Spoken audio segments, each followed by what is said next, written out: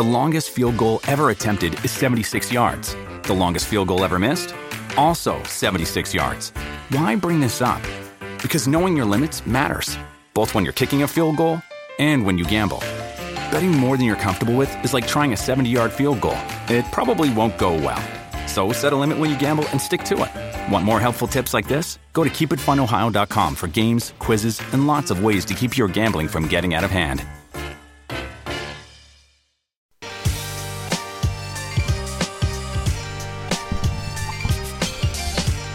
And we are back to wrap up the show here on Coffee and Cream in the Morning on Hail Varsity Radio with our good friend Eric Edholm. You can follow him on Twitter at Eric_Edholm. He's covering all things NFL, and we appreciate him taking some time this morning. Eric, thanks for joining the show.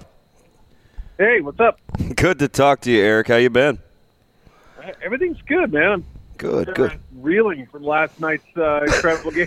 That's a great place to start. Yeah, wait a minute, Eric. I mean, you didn't have it penciled in, and I don't know how much you get into or not into broadcast, but, I mean, Aikman continually telling me or us that Baker had only been there a couple of days and how he was marveled by it. You didn't pencil him in for a 98-yard drive to win that game? I mean, what happened?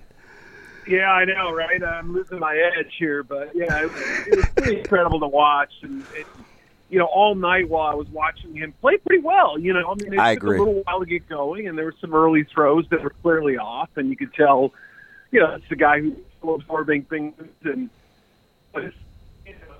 way better than the level that Baker had coming in. But I mean, it's just a reminder that,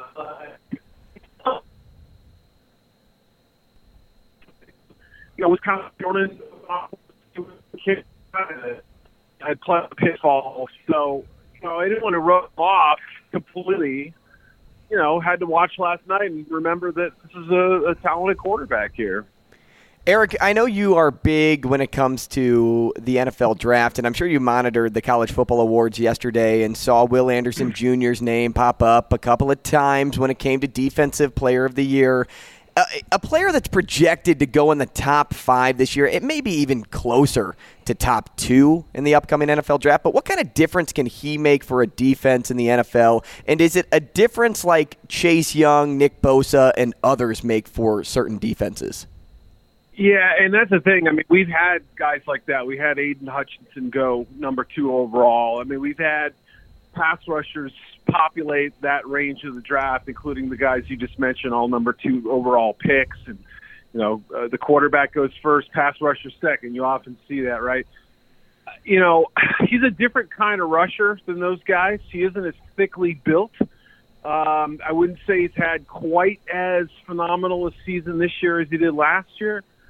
But this is an electric talent, and this is a player who, if he continues, I think, adding a little bit of bulk, I want to see him sort of consistently be in the 240 range. I mean, there's some people who guess that maybe he was playing in the, mid to high 230s, a little light.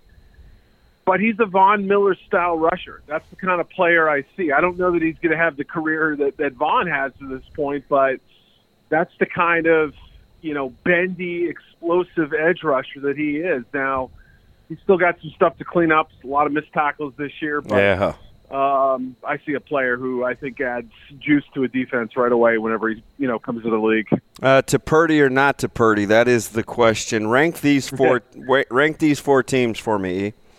Minnesota, San Francisco, Philadelphia, Dallas. Yeah, I mean, I think Philadelphia and Dallas are pretty close, right? I mean, they both obviously have their quarterbacks playing at a high level for the most part. Jalen Hurts taking a big step. Dak Prescott, I think, has played very well overall this year once he's come back from injury. I tend to kind of put them a little higher right now because of the injury to Jimmy Garoppolo. I mean, Jimmy rarely did anything special, but, Kyle Shanahan knew what he was getting from him, and the team was built so that, the other 52 players on the roster would make his job a lot easier. Obviously, it was Trey Lance at first, but, even if Purdy steps into one of the best possible situations for a quarterback, I'm still a little bit cautious about getting too excited about them now. I mean, they were like the media darlings because of the defense and, what D'Amico Ryans has done and, the Christian McCaffrey trade, Deebo Samuel being there, all the pieces they have with Kittle and Ayuk and everything. But, until I see it for 2 or 3 games with Purdy, I can't quite put them up there on the same level. The mystery is the Vikings. Like, how good are they? How much did the Bills win tell us? How much did, some of their other closer games reveal about them? And it's Kirk Cousins, ready to kind of slay some of the demons that have been there throughout his career. He's a good quarterback, but he's had those moments that have, kind of held us back a little bit. On to the AFC here, Eric, and you look at the Bills, the Dolphins, the Chiefs, the Ravens, and the Bengals, all kind of right around either that 9-win, 8-win mark. But a lot of people had the Ravens at least 2 weeks ago as a team that could still find a way to get a bye come the NFL playoffs. Do you see that still being a possibility, especially with Lamar not trending in the right direction this week? Yeah, that's the big question. Obviously, is how serious is his injury and when will he come back? And you all of a sudden got to go to Pittsburgh, and the Steelers have played a lot better. Yep. You've all of a sudden got to then follow that up with a game at Cleveland, which you can say what you will, but maybe by then Deshaun Watson's kind of hit his stride a little bit. So and is Lamar going to be out there? We don't know. So it's a tough closing slate. They finished with the Bengals too, and it's a Bengals team that got hot right around this time last year. They've actually started it a little bit sooner now. They've played some great football since that loss to Cleveland. They're dangerous to me. The Ravens, yeah, I'm with you. I liked them a little bit more 2 weeks ago. It just feels like things are sort of trending in the wrong direction for the team as a whole, not just Jackson. So that worries me a little bit. But the team that I think is kind of just laying in the weeds a little bit, and last week people were talking about them being exposed. I disagree. I think the Miami Dolphins are going to be a tough matchup for a lot of teams. That speed, that offense, that big playability. Most teams don't have a defense like San Francisco, so I'm still on board with Miami as a maybe this year's Bengals almost. A team that can kind of just crank it up right at the end of the season and make a run. Let's meddle in being in the middle. Who's the best of the 500s that you feel like have a chance? Tampa Bay. Yeah, I mean, I think that the teams that are Tampa Bay, New England, and it's the Chargers. Yeah. Okay. I mean, yeah, assuming teams like Detroit. We kind of started getting a little too excited about the Raiders. We could be possibly being 6-7 before they blew it last night. I don't know that there's a massive middle class this year. The Chargers keep giving us reasons to doubt them. They worry me. New England, same thing. Is that the only other 500 team out there? Well, you got Tampa. So you got Tampa. Oh, yeah, Tampa. Yep. You got those three, Yep. Tampa, New England, and the Chargers. I kind of like the Chargers in spite of Staley. Yeah. The Chargers, everybody kind of wants to like them, I feel like. But it just sort of feels like they're asking Justin Herbert to do things that don't maximize his talent, and you understand why. The offensive line is a mess. They've had, 3 major injuries up front. I don't know about season-ending, but the way they're currently constructed, I can't get on board with them.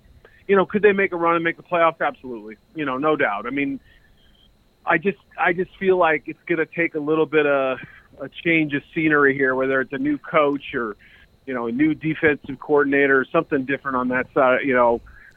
I don't know. I can't fully get on board with the Chargers right now. Look, Eric, why do I feel like, and I know somebody other than Jones has got to get it going for their front defensively, but why do I feel like the safest pick for me, and I saw what happened against the Bengals, but why do I feel like the safest pick for me is how I really feel? I still think the Chiefs are the best team in the AFC. They could be.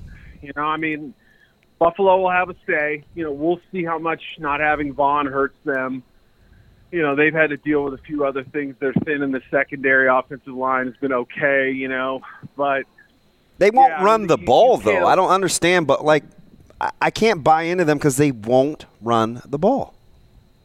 They were, yeah. I mean, now obviously it's a little different. You know, they went out and got Naheem Hines, and you know, you see what Cook is doing as a rookie in the last few games. They ran the ball more last week early, and it really seemed to help them. When they get to that 50, 60-yard rushing mark in the first half, that's a good sign for them. It's an indicator that they're on pace. They don't need to run the ball, you know, beyond what, you know, I mean, they still have the best passing attack, not named, you know, Patrick Mahomes and the Chiefs. So I think they're right there and doing the things that they need to do to win.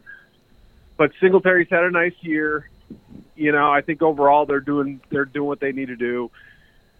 But you're right. I'm with you. I still think at the end of the day, even though the Bengals have kind of had their number, even though, you know, they've had some curious losses like the Colts loss, Chiefs are still kind of the team to beat in some respects. Eric, we appreciate your time this morning. Thanks so much for joining us. We hope to talk soon down the stretch. Always good, E. Sounds good.